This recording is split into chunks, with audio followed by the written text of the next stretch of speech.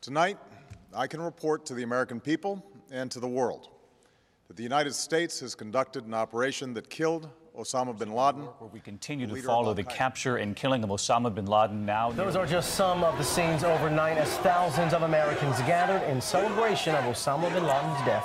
Former Navy SEAL Rob O'Neill says he has thought about the mission every day since that May Day in 2011. For multiple conversations you had with Rob O'Neill over the past year and a half, how'd you get access? And you described that his head kind of exploded when you hit him. I actually hit him 3 times because I shot him twice when he was standing and once on the ground. That is the fucking American badass. We are not going for fame and we are not going for bravado. We are going for the single mom who dropped her kids off at elementary school on a Tuesday morning, and then 45 minutes later she jumped to her death out of a skyscraper. If you need help, hang up and then dial your operator. I'm Rob O'Neill, and this is the Operator Podcast.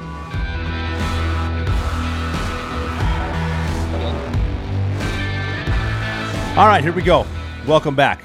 Episode 20 of the Operator Podcast. This one is more into our holidays. Happy holidays. Merry Christmas episode. Happy Hanukkah. Happy holidays overall.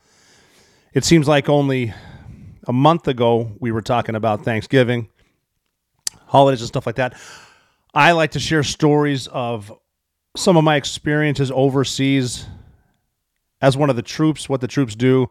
I was just talking about Thanksgiving and that, and I was thinking about back to some of the stuff that we did when I was in the Navy.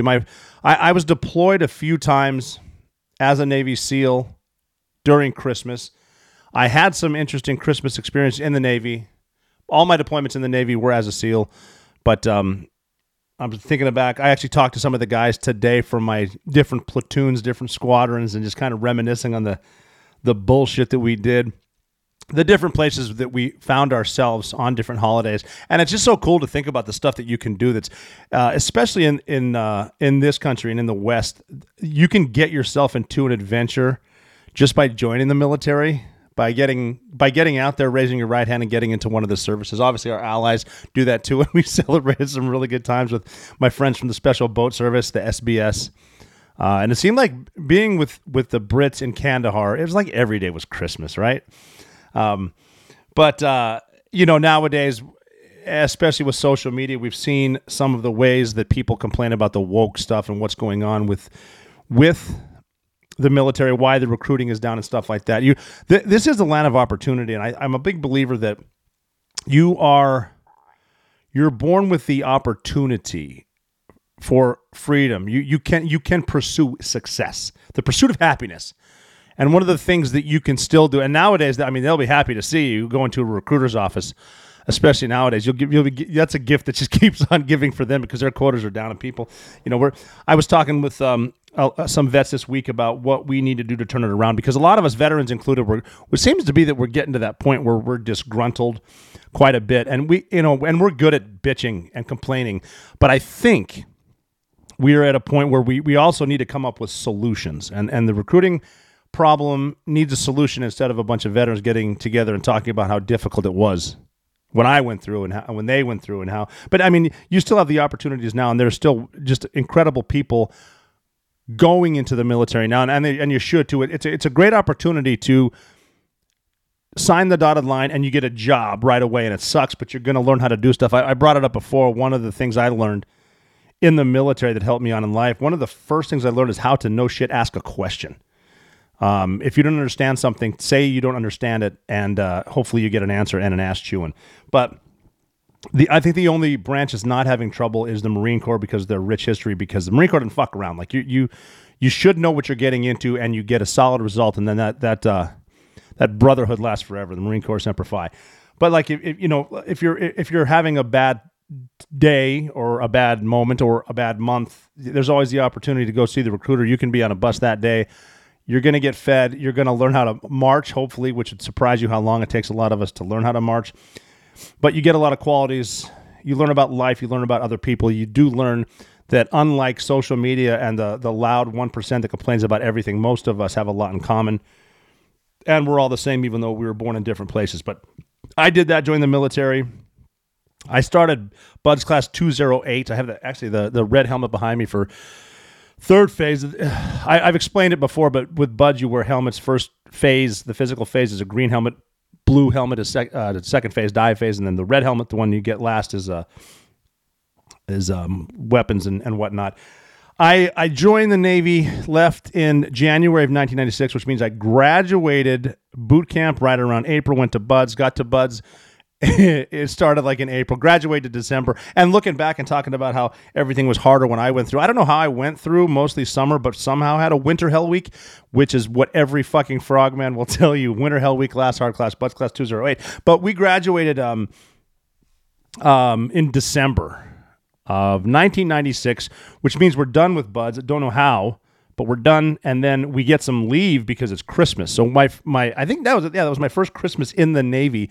Was going to be in Butte, Montana, which is great because I get to go back. And all the people, you hear, whenever you're trying to do something that someone else, wants you to fail because either they were too afraid to try themselves or they don't think they can do something because from a certain spot. I met people in Butte, Montana that told me, family included, there's no way in hell I can make it through basic underwater demolition SEAL training, BUDS, which is the course you need to go through, hardest military training in the world. But I was fortunate to go back to Butte, Montana. My first Christmas in the Navy was going to be at home, which is great because everyone's going to be back, freshly out of high school, freshly in college, all my friends. So they're all going to be back. We're all going to be at Maloney's. We're all going to be at the Scoop Thirst Parlor. We're going to be somewhere up there drinking. But my family came down to see me after Buds. And so my sister was there. My mom came down. My dad came down. My brother, Tom O'Neill, came down. Chris, I apologize. I don't know if you came down or not. I don't believe you did, but we'll say for the story that you did. But they came down. They flew down. I had a truck that I'm going to drive back. So my brother, Tom O'Neill, who is up in Butte now, I'm actually going to see him this week at a bowl game.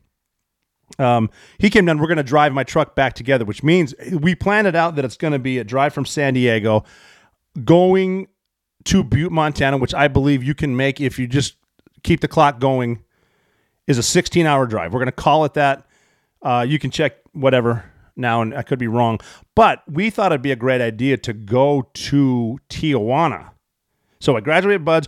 Then the next day we're going to go to Tijuana so I can show everyone Tijuana, which is awesome, especially when you're that age. But we went down there, and we figured we're going to behave. I want to show my mom how to barter with the locals, how you can buy chiclets from the kids and whatnot, roll around.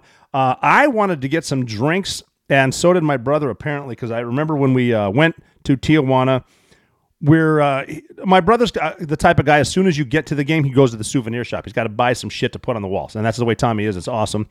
I think he's moved houses a few times because the walls weren't big enough for all the stuff he has, the souvenirs. But as soon as we got to Tijuana, Tom was off. So he's running somewhere. I'm with my mom, my sister Kelly.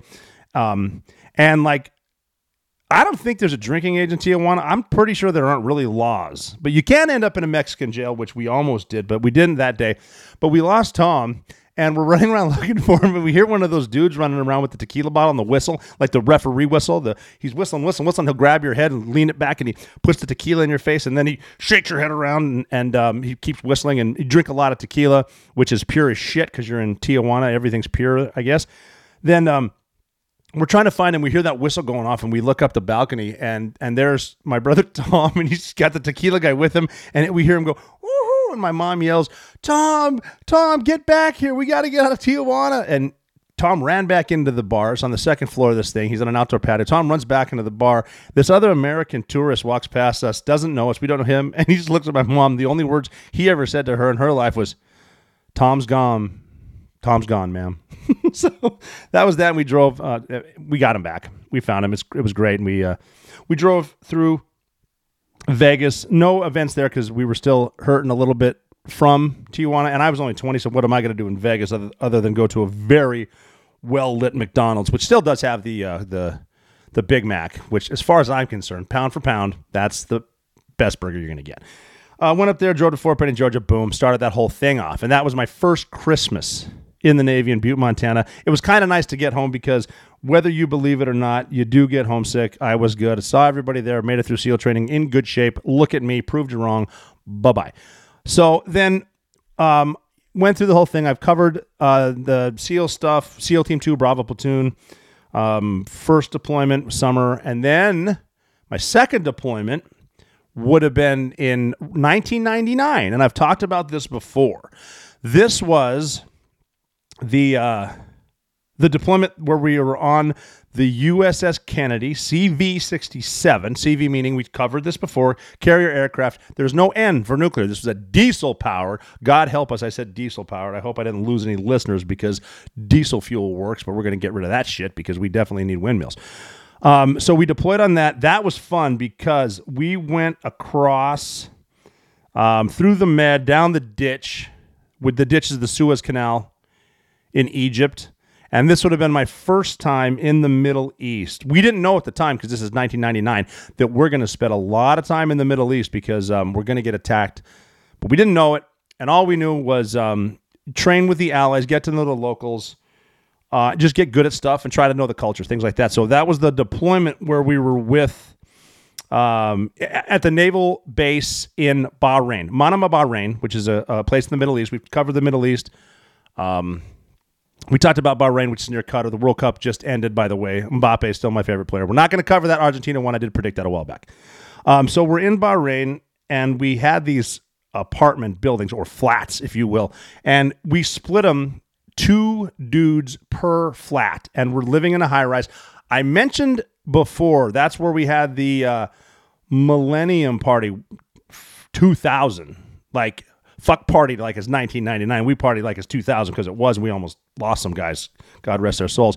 But we had a Christmas party there, obviously a couple days before. And my favorite part of Christmas, the break, is December 26th through like the 2nd of January, because that's the point where we really don't know where we are. We're not really checking any emails. We don't really care. We're kind of laying around. That's my favorite part. That's when you can actually unwind. Then you get into your New Year's resolutions. What do we call those? The new thing you're going to do, new year, new me. That's when, everyone's in the gym that you go to for the first 2 weeks and you don't see them again till the next resolution.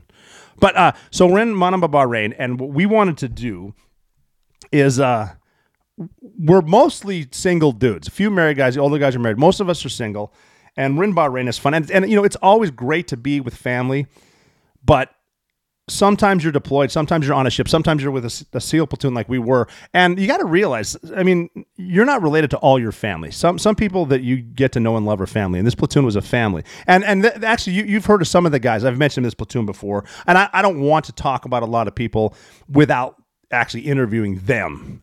So I'm not going to really tell those stories. Like this was Jocko was AOIC of this platoon. Drago was in this platoon. A couple other great guys were in this platoon. Scotty Neal, God rest his soul, he was in this platoon. And we're all living in these flats. And we had one guy, I'm not sure if I mentioned him, so I'm not going to say his full name, but we called him Mitch. And Mitch was he was a Navy SEAL from Northern California. So he was raised a very liberal family, and he talked like that, very well educated. I've never seen anyone crush those little trivia games at a bar where he would play Food and Wine and get the top score in the history of the planet, like crazy new stuff. Talked about, great cook, knew everything about wine, knew what to pair, what whiskeys, what wine with food. He's in a flat. He's basically a chef. We used to actually refer to him, I think Jocko came up with it. He started calling Mitch the Slackster Coffee House Misanthrope. And I think he got the name Mitch too because there's a movie called Road Trip, and they were going to feed his python named Mitch, and we would say Unleash the Fury Mitch. And because he was a Navy SEAL, but we come on all the different sizes and shapes, he kind of looked like that, like kind of skinny up here, nice solid belly. He knows what he's doing. Then skinny again, in great shape, could run fast, good swimmer. We called him Mitch, but he was going to cook for us, and the rest of us. Like I said, we're a family. We're not related, but we're going to have a Christmas party at, I think, 9 a.m. Bahrain time. And I don't know what that is back here. I don't know what it even was, Zulu time. Whatever. 9 a.m. local, Bahrain. Family Christmas party, Bravo platoon. Everyone's there, but Mitch is in the kitchen. Mitch is cooking. We're all in his living room exchanging gifts. So Mitch is in there, and he I don't know where he finds the stuff. Like, I'm talking turkeys, hams, Christmas goose, whatever. And we're exchanging gifts as a platoon. And the rule was, it was a secret Santa, which is always fun. And when you get the name, you don't tell them who it is, but the only rule is get him a gift of something that reflects his personality. So we did, and it turns out everybody bought everybody else a bottle of booze. So we had we had one guy, Geese, that young guy, but had a beautiful mustache. So he looked older. He looked like he should be a sheriff in Alabama. And so we joked with him for being old. So someone bought him a bottle of Old Crow. And then we had another guy who was of Native American heritage, and somehow someone found a bottle of Firewater. So we got it for him. And so I wish I remember what they got me. I think I got Wild Turkey, not because I remind them of a turkey, just because it was 101 proof, and that's how I roll. But we're handing these out, and then we're kind of looking at each other because Mitch is in there making the turkey, and he's in there listening to Christmas music, and he's got like the red and green apron on, like Kiss the Cook and all that shit. And we're a platoon full of, this is the one where, Jocko wanted us all to be bench pressing 300. So we're a bunch of knuckle draggers, a bunch of pipe hitters in this room, and we're kind of looking at each other, who's going to do it first? So we're kind of looking around, and someone cracks a bottle. It might have been me, could have been the Wild Turkey, and just takes a nip. Boom, all the bottles are open. We're passing them around like it's a hot potato. And, these are big bottles of water, and we just left the desert. So right around, so that was 9 a.m. this started. Right around 11 a.m., the turkey's ready to rock and roll. Because, on a holiday, you want to start eating early. He's in there, this big, beautiful thing. And we roll in there like a scene from Animal House. And I'm talking dudes pretending they had British accents. I don't know why, because someone bought them some sort of shit. So someone grabs like the turkey and takes a bite out of it. Someone's eating the ham with both hands, and Mitch is over there in the corner, and he's just kind of like, why? All I wanted to do was have a nice family dinner. And it was nice. No one got hurt. Wake up the next day, December 26th, and apparently now we have a couple days off. But it was a great time. And the whole point of that story is it's important to remember. That was a platoon that was together for a total of 18 months. They threw us together early. I simply got in because I went to sniper school. We had a guy get in because he was a communicator, and another corpsman. But it was great, guys. It was just so nice, being away from family in a faraway land, but you're with family still, and that's something to remember when you're passing around the presents, I guess, if you will, this holiday season. Think about them right now, because we have men and women over there that are in their uniforms with their families, away from their real families, but they're out there doing it. They're going to continue to do it. So that was the first Christmas I had overseas, and it was a memorable one. So that is Bravo Platoon Overseas. Family, having great food, and it's family time now, holiday season time now. I just had the best bacon I've ever had in my life. It was the first time I ever cooked on a pellet stove with bacon. The best sausage I ever had in my life, jalapeno infused sausage. And I didn't buy it at the store. I got it from a company called Moink, Moo Plus Oink. It's a meat subscription box. And they're out there fighting for the family farm. They're raising the animals well, humanely. It's a 8th generation female farmer. Their employees are paid a living wage, and they're farming the way our grandparents did. And unlike the supermarket, if you order it, you get complete control over the quality and source of your food. You choose the meat in every delivery box. And I got a bunch. I got ribeyes, chicken breast, pork, salmon fillets. Like I said, the bacon, the sausage was nuts. But I love the movement. I love supporting the family farm. You're getting high quality food. You don't want big government controlling the source of your food because that's security. But you'll love it. I loved it. Great bacon. And you can help there too. Go to moinkbox.com/theoperator. And you'll get a free filet mignon with every order for a year. And you can cancel anytime. So right now, do that. Go to moinkbox.com/theoperator. And that's the best filet you'll ever try. Free with every order. It's for a limited time, but do it right now. moinkbox.com/theoperator. But that is my first Navy Christmas overseas, like I was just saying. Funny as hell. I was just talking to my boy Padgett about that, how we lived in the flats. He was, I mentioned some of my friends that were cooking, Unleash the Fury, Mitch, my buddies with the Firewater. He was referring to some. We had different nicknames, I guess, for each other, and Padgett could speak a different language. When he would say, instead of I'm going to the deli to get a sandwich, he would say, I'm going to go to the Right and Tight, get my Sammy on. Shit like that. But again, you get to know each other really well. That was one of his things. He was referring to we're reminiscing about Christmas, and he was calling one of our guys the Falconeer. He's like, oh yeah, the Falconeer didn't handle his the hard stuff very well. That was like I said, Bahrain, 1999. We celebrated the millennial there. at that party. And then, we did some, we're called, that we thought were complete tip of the spear, maritime interdiction operations. So we'd go out on Navy ships and we would take down boats that were smuggling. Nothing huge. One time we did the Russian tanker Volga-Neft. I mentioned that before. It was smuggling Iraqi oil. But again, nothing going on. And we figured there wouldn't be. We would train with our allies. We'd go to different places. The global war on tourism, that whole thing. And we deployed, kept doing that. Did another platoon, switched from 2 to 4. But then 9/11 happens, and everything got real. And these are not stories today. These are not war stories. I'm still telling Christmas stories overseas. And you wouldn't think that after 9/11 there would be Christmas stories, but there were. My next Christmas overseas was when I was actually at Red Squadron, SEAL Team 6. And the thing about it, we're in Afghanistan at the time. And it was, I don't know if it was my third deployment or whatever. It was It was 2000, we'll call it 2008, I think.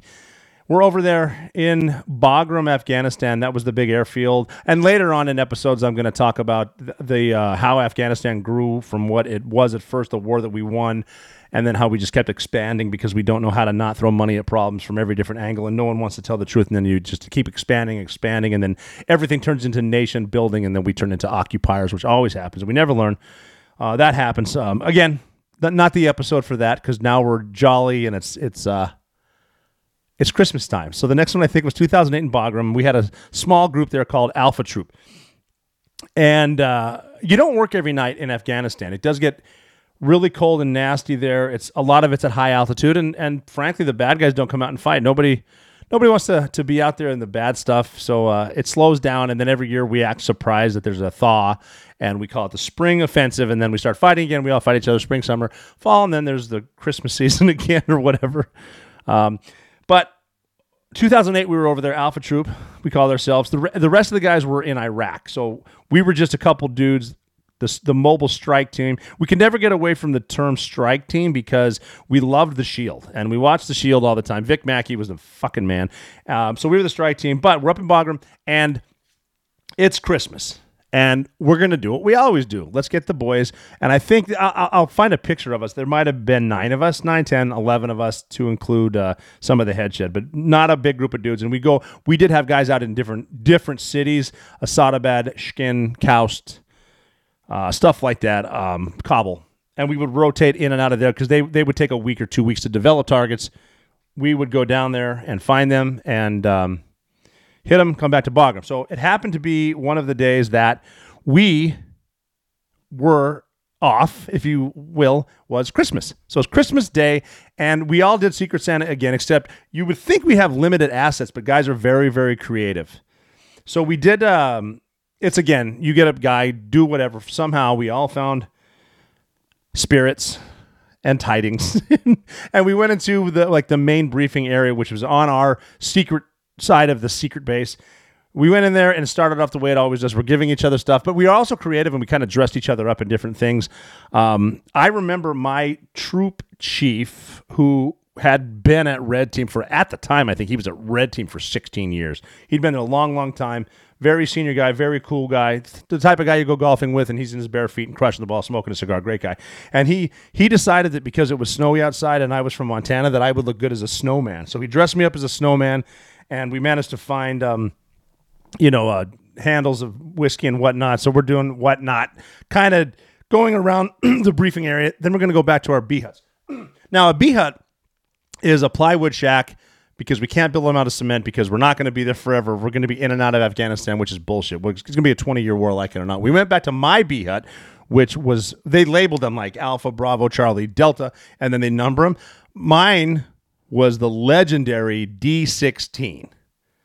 And D16 is one we rotate out. We always show up when Gold Team was there, and a couple of my buddies that did die in Afghanistan turned over with us. But we're in D16. I'll get into stories about those guys. And D16 in particular, I've got some pictures that no one's ever seen of some of my buddies and what we did there. And it's just a place where we had a big common area, and we proved that Army, Navy, Air Force, Marines, sometimes Coast Guard, we are a very good coalition because for some reason I'm dressed as a snowman. We got a bunch of handles of whiskey, and it seems like we have someone from every branch of the service in D16 to include like Air Force intel officers, some people in uniform. It's Christmas. Nobody cares. Some of my guys came rolling up on donkeys because we had leftover donkeys from the Army-Navy game that we kidnapped because 2 is 1, 1 is none. They couldn't get one donkey. They brought over a donkey, still spray painted with a big Navy N on it, blue with a yellow N, Navy. He's outside, and then naturally because the donkey got led over here, the Seabees followed him because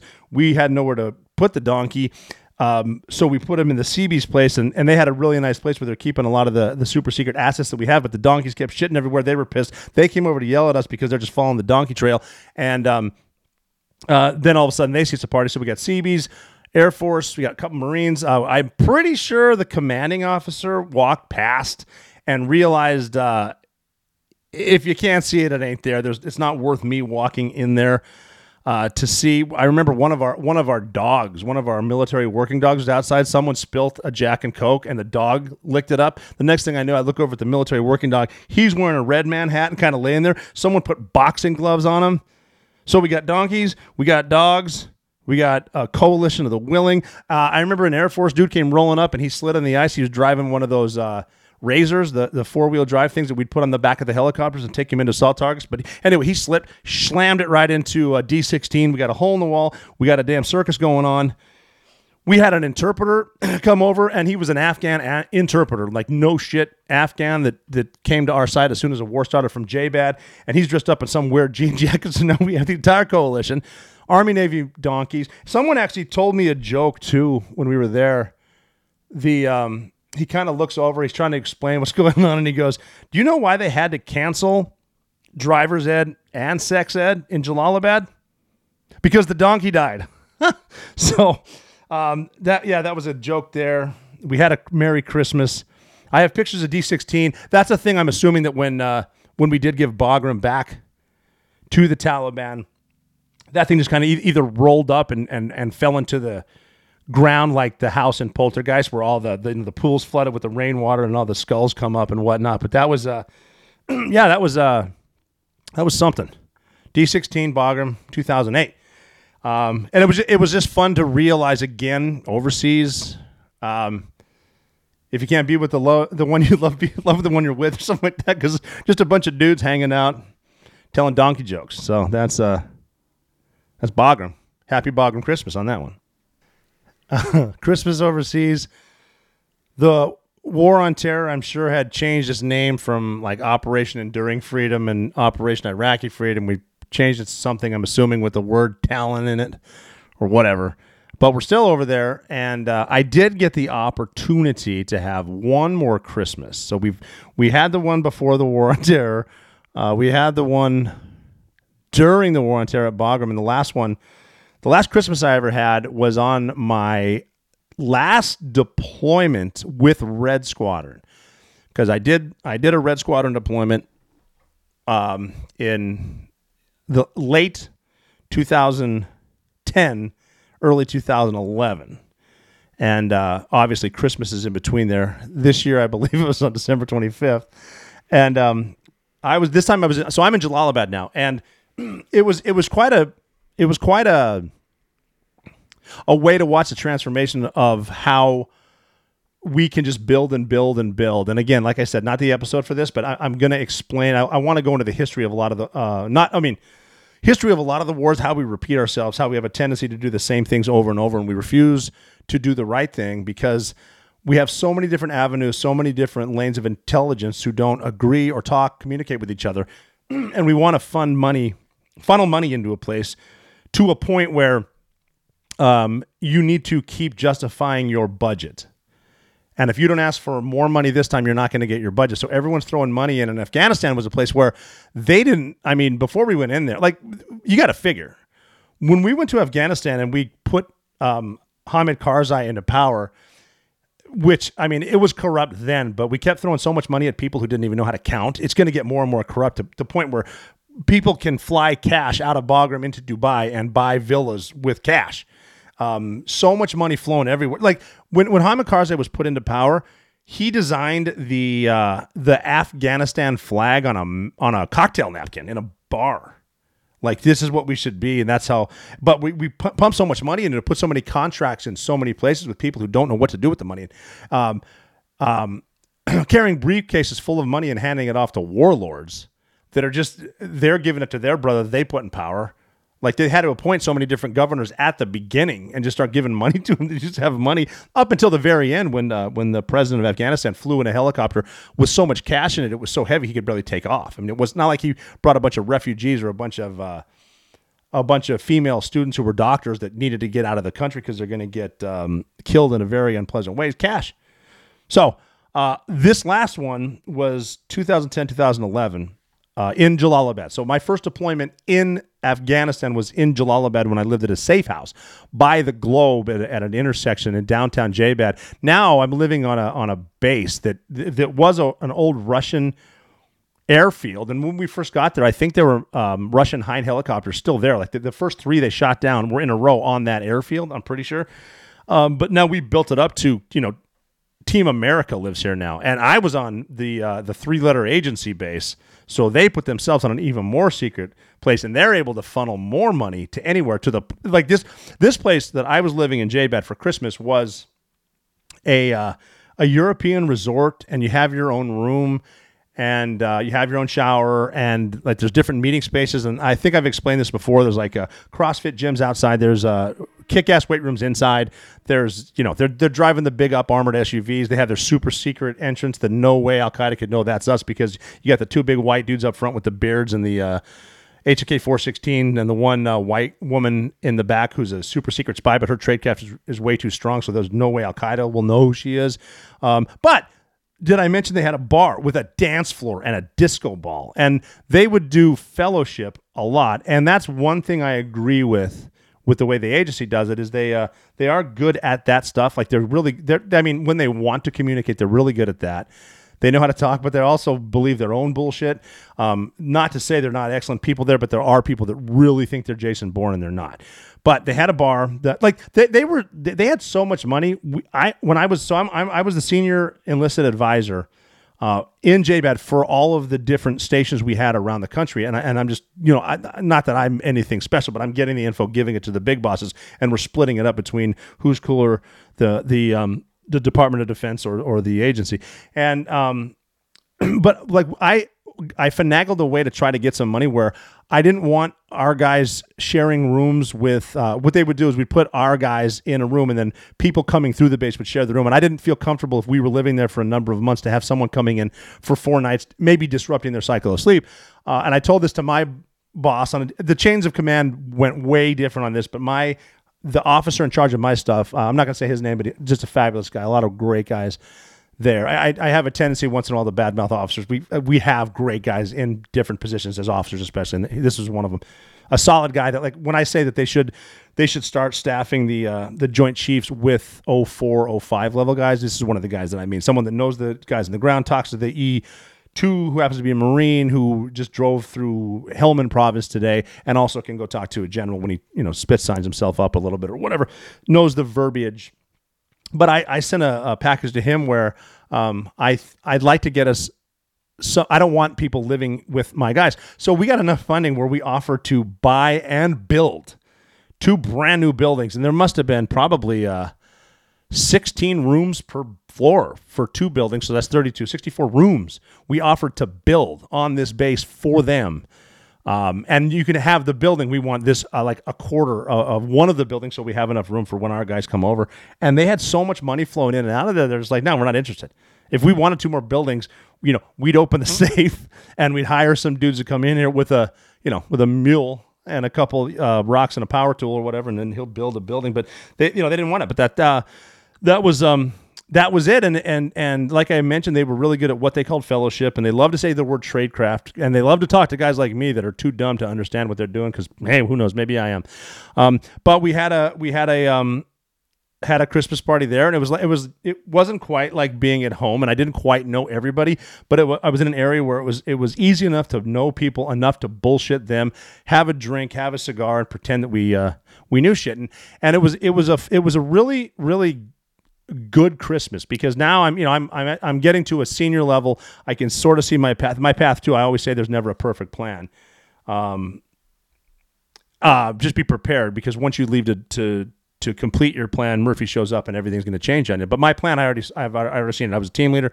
I'm going to move on, probably get a couple of years off. Might go teach skydiving until I come back to be a troop chief, hopefully make master chief. I want to be a command master chief somewhere. And then I want to be an instructor at BUD/S until I hit my 30 years. That's the plan. And so I'm thinking about that. I'm seeing my vision. What am I going to do with my kids? How is this all going to work out? And I'm big in the jump community. How's it going to work when I eventually move to Arizona, then come back, hopefully, because there is a good old boy network, especially at SEAL Team 6, where if you leave there, you're probably not going to come back to get a good senior enlisted leadership position, because if you don't stay there the entire time and fight the whole time, someone's going to be pissed at you. And if someone's pissed at you, they have what I call the whisper mafia, the guys, when you walk in a room, they're whispering, those guys. And you might not get the spot, but that's what I'm thinking about this Christmas party. And it was fun because I did have guys from the actual assault team. I was basically a pencil pusher on this one. I could go out on missions if I wanted, but I'm not going to be a shooter. I'm going to stay in the back. I'm going to observe and do what they call the macro level, let the shooters, the micro level, and actually go watch. I did go a few times to watch the CTPT, which is the Afghan Special Forces, but they're like shadow special forces, the counter pursuit team, counter-terror team, which, again, we'll get into in another episode, but these are the guys that we paid a shitload of money to be a lot better than the regulars. But I remember trying to look forward, saying, well, what's going to happen when we leave? And these guys are getting paid a lot. They're not going to go to the Afghan army to take half a paycheck when they can get paid equal or more by the Taliban. You got to think outside the box, but we're too busy talking tradecraft and Christmas party, and who cares? Because the way we're going, this war's not going to end. I'm going to enjoy my Christmas here in JBAT and talk with super secret spies with great names like Hammer Fist and Twisted Fister, or whatever the shit they called themselves. And then we went to January. We're getting ready February 11, and it's like, all right. And I'm at this point now, I'm going back to be a team leader at Red Squadron. It's February 2011. I had planned a great trip to Miami. I'm going to take my team, most of my troop, down to Miami. We're going to do some diving, work on some tactics. It's and it was crazy to think at the time that I'm being cocky because Navy SEALs know everything, and I was actually purposely just talking that way to kind of get it out that way, because that's the way I was thinking. And we've been here forever. The only thing that's changing is we're pouring more money into this place. We originally came here to kill bin Laden, and the guy's a ghost, and you're never going to find him. And so there I am having a Christmas party right around 2011, not realizing that some of the team that actually found bin Laden are there, probably at the party, but I wasn't smart. And when they said I wasn't smart enough to realize my surroundings, I probably wasn't. They were there. 2010 turned into 2011, and then 4 months later, sure as shit, they found bin Laden. But that is my last Christmas overseas, and then that's when, after that Christmas, I went home. We did go diving to Miami, and then we got a call one night, and then we had to go back to Virginia Beach, and that's what they said. We found a thing. This thing is in a house. This house is in a bowl, and you guys are going to go get this thing and bring it back to us. And as we used to say, especially at Red Team, and that is when shit went sideways. So we do talk about historical stuff and some of my personal stories and sometimes current events. And if you've been paying attention to current events, a lot of the headlines have been in the financial world. And even if you're not into that, I do want you to check this out. Look at Masterworks. They let you invest in fine art worth millions. This is not an NFT. This is not crypto. This is Picasso. I personally don't know Picasso from a hole in the wall, but I do know results. Masterworks has sold a painting for 13.9% net return to their investors. How do they do that? Masterworks breaks art into shares through the SEC so you can invest without needing millions. If Masterworks sells a painting you're invested in for profit, you get a share of the payout. There's over 600,000 users, $650 million invested. Their most recent painting sold in late November for a 13.9% net return. And now, as we're heading into the new year and likely recession, Masterworks still has so much demand that paintings have been selling out in minutes. But here's the trick for you. Masterworks has a waiting list, but you can get priority access right now at masterworks.art/operator. Masterworks.art/operator. You get an awesome welcome for being a listener here. Head of the line privilege, masterworks.art/operator. Go check it out. So Christmas is overseas. I misspoke. I said that the 2010 Christmas in Jalalabad was my last Christmas overseas. I misspoke. That was my last planned Christmas overseas because I did have another one because, we went home. Like I said, we got the Bin Laden raid, and that's when everything turned around. Things got turned on their heads after the Bin Laden raid because, we all know what happened, and the word just spread. And we went through kind of like a washing machine of dog and pony shows where people want to meet the guys who were on the raid that killed Bin Laden, but no one wants to say our names. Nobody wants to admit it, but everyone from the Secretary of Defense to the President, the Vice President, their cabinet, other than Hillary Clinton, she didn't need to meet us. She had other shit going on. But we went down to Tampa to get our Silver Stars that we were awarded, which is another story where the President of the United States said we could get any awards that we wanted, and someone said blanket Silver Stars, which fine. But I think there were some people on that target that did some brave things that deserve higher, whatever their awards. And then just traveling around, regardless of whether or not people wanted notoriety, the name SEAL Team 6 came out that night. Vice President Joe Biden announced that SEAL Team 6 was there, and they did it. And that had some people concerned because there are people on the raid that you'll never hear from, and that's fine. And that's the way they want to live. That's great. I kind of knew it was coming out. And, the people that were on target know what happened. And I've said it before. And the truth is, unless you were right there at the time, you only know what you were told. So we know what happened. And there was some internal strife and shit like that. And guys are a little bit uncomfortable with the notoriety of the raid. That's in 2011, May, June.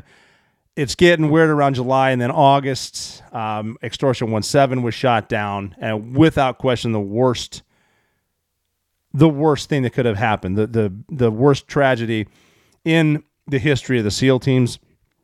And it also started to suck because President Obama is the one who approved the raid to kill Bin Laden, and a lot of people on the right don't like that. So they start coming up with conspiracies that was the team that killed Bin Laden, and Obama had him shot down with guns that Hillary sent through Libya. So they silenced the team that killed Bin Laden, except for me. I'm the only one, and I don't know the story behind that. I don't want to get in. I don't want to go down that rabbit hole right now. But morale sucked. I hope eventually to get interviews. There are some guys on the raid I hope I can interview, and some Gold Star families from my brothers in arms that were on Extortion 17 to just talk about what they know. And there is a lot behind it. There's a lot with the aftermath. Needless to say, morale took a complete dump for us. We lost a troop from Gold Squadron who was overseas, but they need to get backfilled with people in leadership positions. Someone needs to go over there because they lost a troop. And I was having some internal problems with Red Squadron, just different shit that hopefully we can get into one day. That doesn't, whatever, what it is. And I had a talk with the Master Chief from Silver Squadron. They're going to backfill Gold. I went over there as a team leader because one of their team leaders got hurt. So we went over to Forward Operating Base Shank, which is as beautiful as it sounds, especially in the winter. We did go over there right around the end of November, early December, something like that. So we had another Christmas. Morale was still low, but we're going to do the best we can. And Shank is one of those places in eastern Afghanistan where there's no lights. I mean, we did bring Christmas lights. We decorated the inside of our B huts. The B huts at this point, like I said, we're homesteaders, so they're pretty nice. We had the stadium seating with leather couches and a big plasma TV. In winter in Afghanistan, again, not a lot going on, so we did make sure in between workouts and a little bit of training that we would have what we call family night. So we would watch whatever show we're binge watching at the time and get together. But this Christmas was fun because I'm assuming we did Secret Santa again. I was with some guys that used to be at Red. I knew them well. I knew some other guys from different teams. We're all there. And somebody, I'm sure I've mentioned this before, and we did this on Christmas night, where somebody had actually sent us a care package that was awesome with a copy of The Big Lebowski, a big bottle of vodka, some non-dairy creamer, and some Kahlua. And robes, bathrobes. So we could put on our bathrobes. One guy even had a wig, so he looked like the dude. So in and around Christmas, we had Big Lebowski night with the whole crew, and it was awesome. I'm sure we did a Secret Santa, like I said, and that's how we celebrated Christmas. One more Christmas. We went through, finished that deployment. And the reason, like I said, my end of obligated service, my end of active obligated service was in January. I extended to August, and that's where I had to figure out what the shit I was going to do.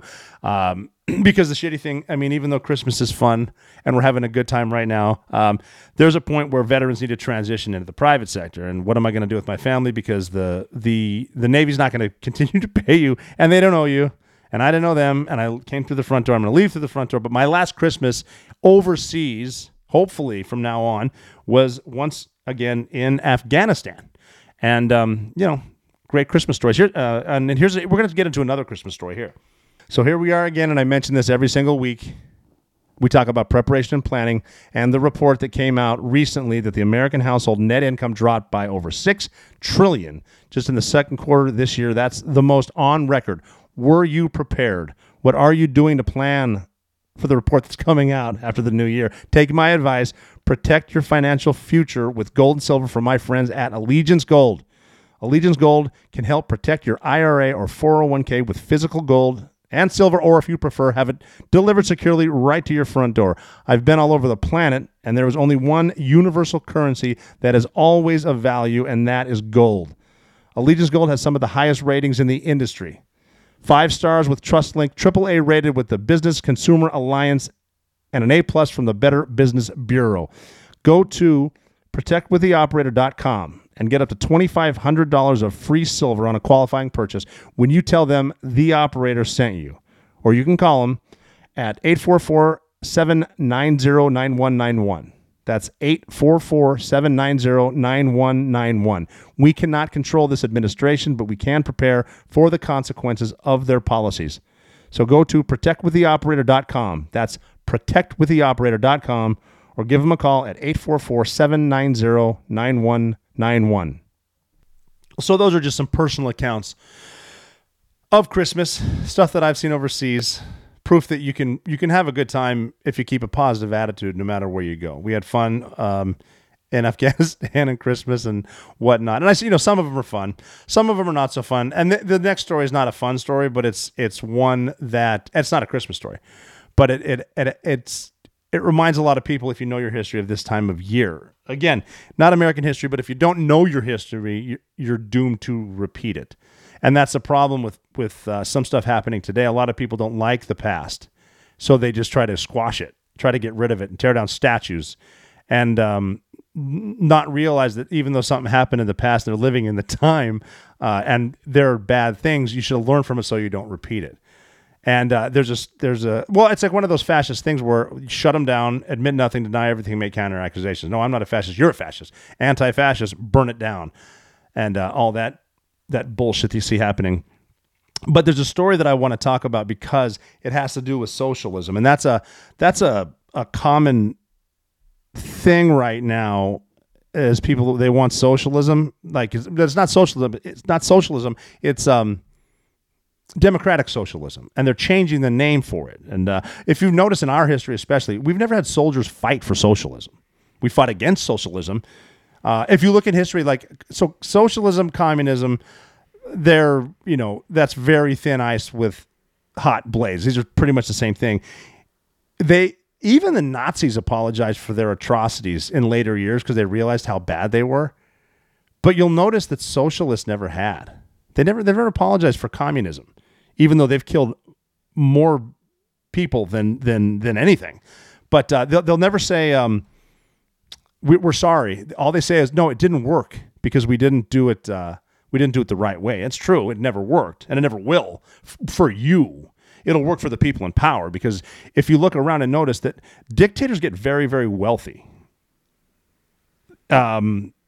They get rich while people get more poor. They make the locals depend on them, and then eventually, if you don't possess anything, you're not free. You're depending on the politicians. If you look, and again, I'm not saying this is what's happening, but you'll notice that a lot of people go into D.C. as politicians, even though Washington, D.C. doesn't produce anything, and they get a lot of wealth. D.C. produces nothing, but they have some of the best houses in the world. A lot of the best buildings built on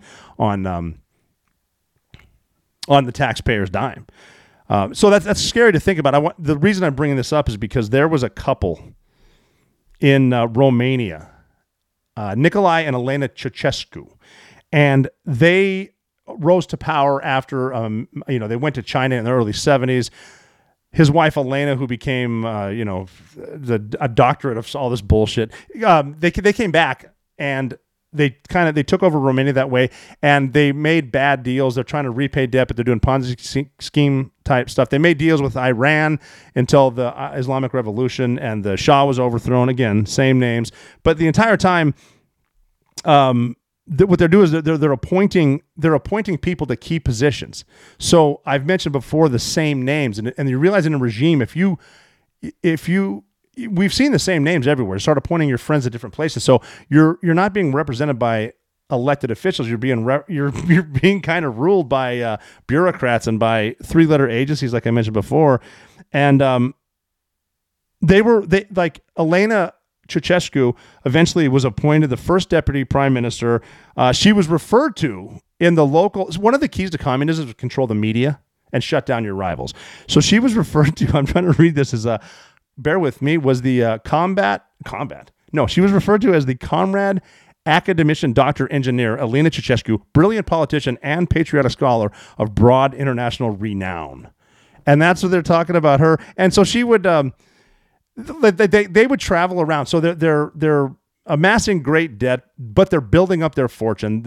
Some of their buildings, they have some of the most, like the vast golden dining rooms, the indoor pools, the different villas everywhere. And people now, like, they can't afford bread and they're freezing in winter because they can't afford heat. Bread lines, food shortages. And we're kind of being warned about that here now. And like when they traveled overseas, I'm trying to read this here. They went to France in like 1978. And apparently, like, they're ripping off the president of France to the point where he called Queen Elizabeth and said, "Hey, the Ceausescus are coming to visit Buckingham Palace." And in a nutshell, I don't speak French, but he said something along the lines of "lock up your shit," which is crazy.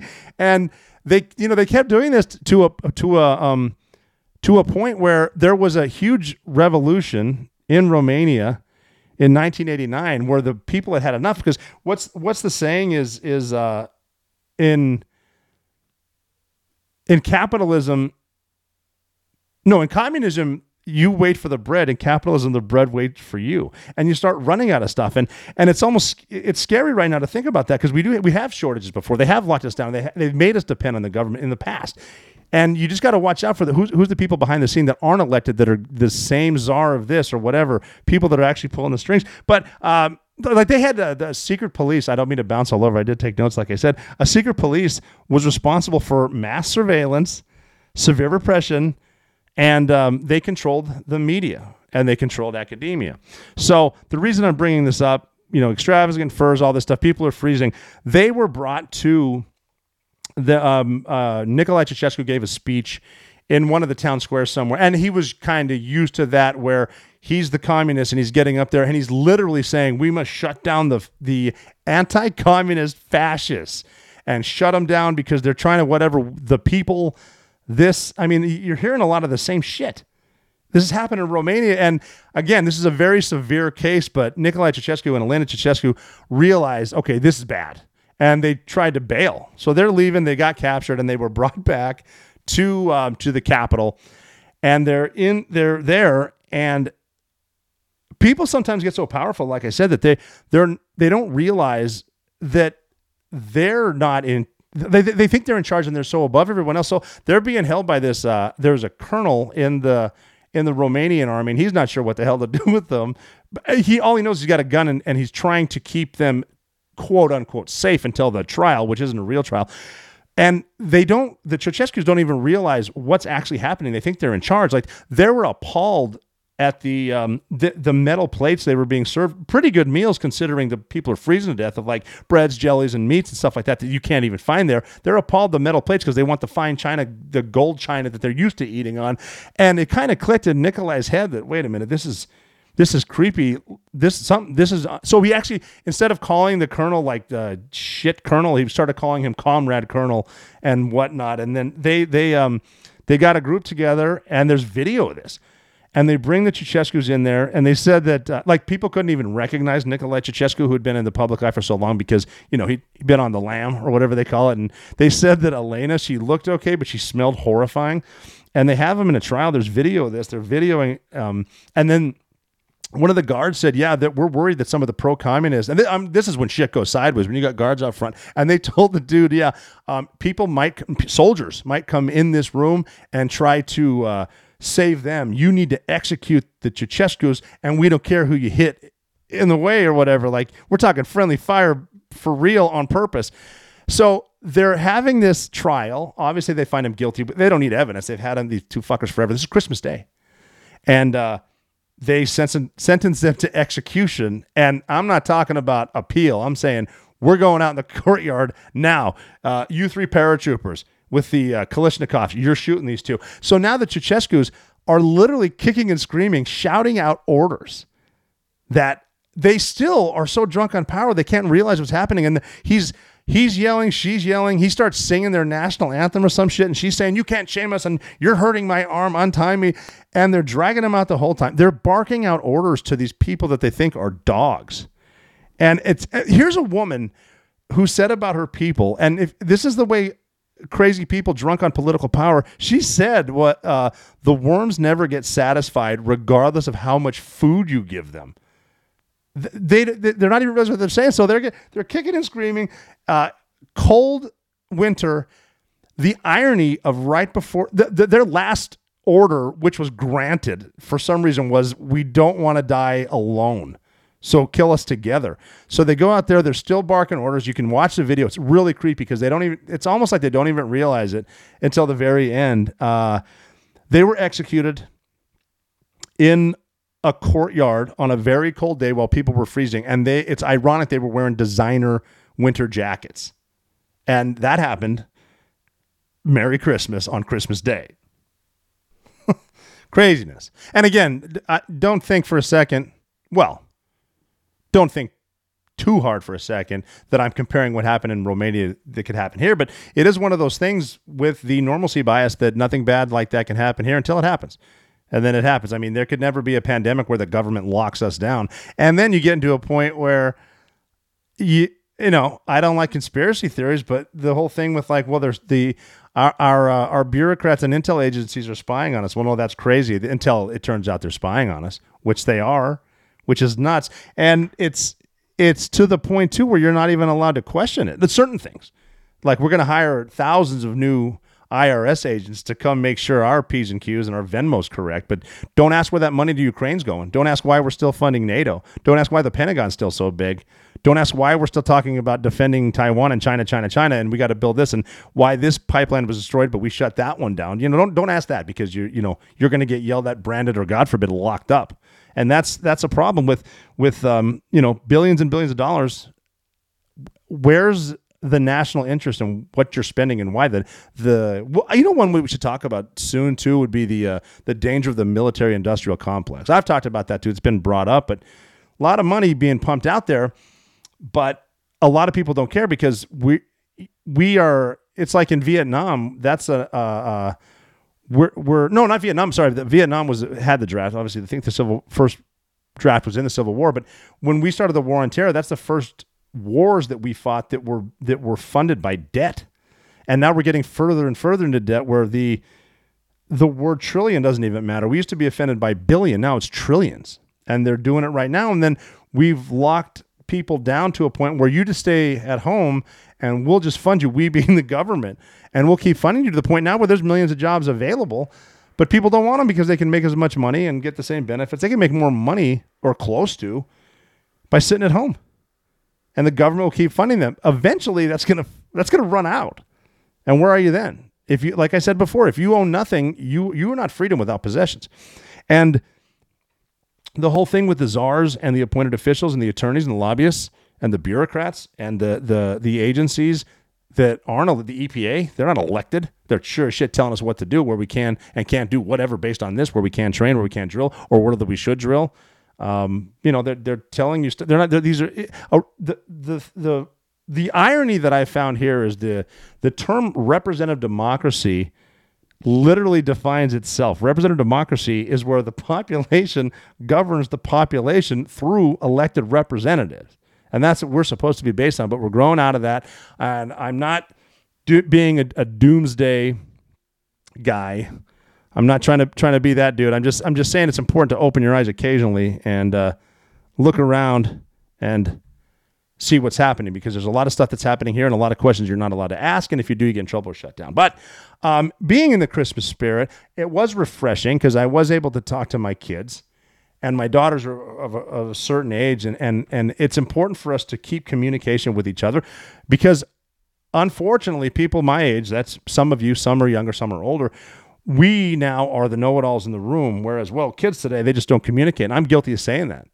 And I said to my, I was talking about different stuff like kids don't talk to each other. You guys don't even know how to communicate, how to ask each other on a date. And one of my kids said, well, no, that's not true, because we are talking to each other, and I'm talking to hundreds of people well, probably not hundreds. I'm talking to a lot of people hundreds of miles away that I can communicate with. I'm communicating. It's just different. It's evolving. Communication is evolving. And so, back in the day, you didn't have this. And I'll say, well, we didn't have TikTok, and maybe that's something being run by China. And my kids are like, well, why do we care? I'm like, well, you should care because of these algorithms we're getting into. And if they can see your keystrokes,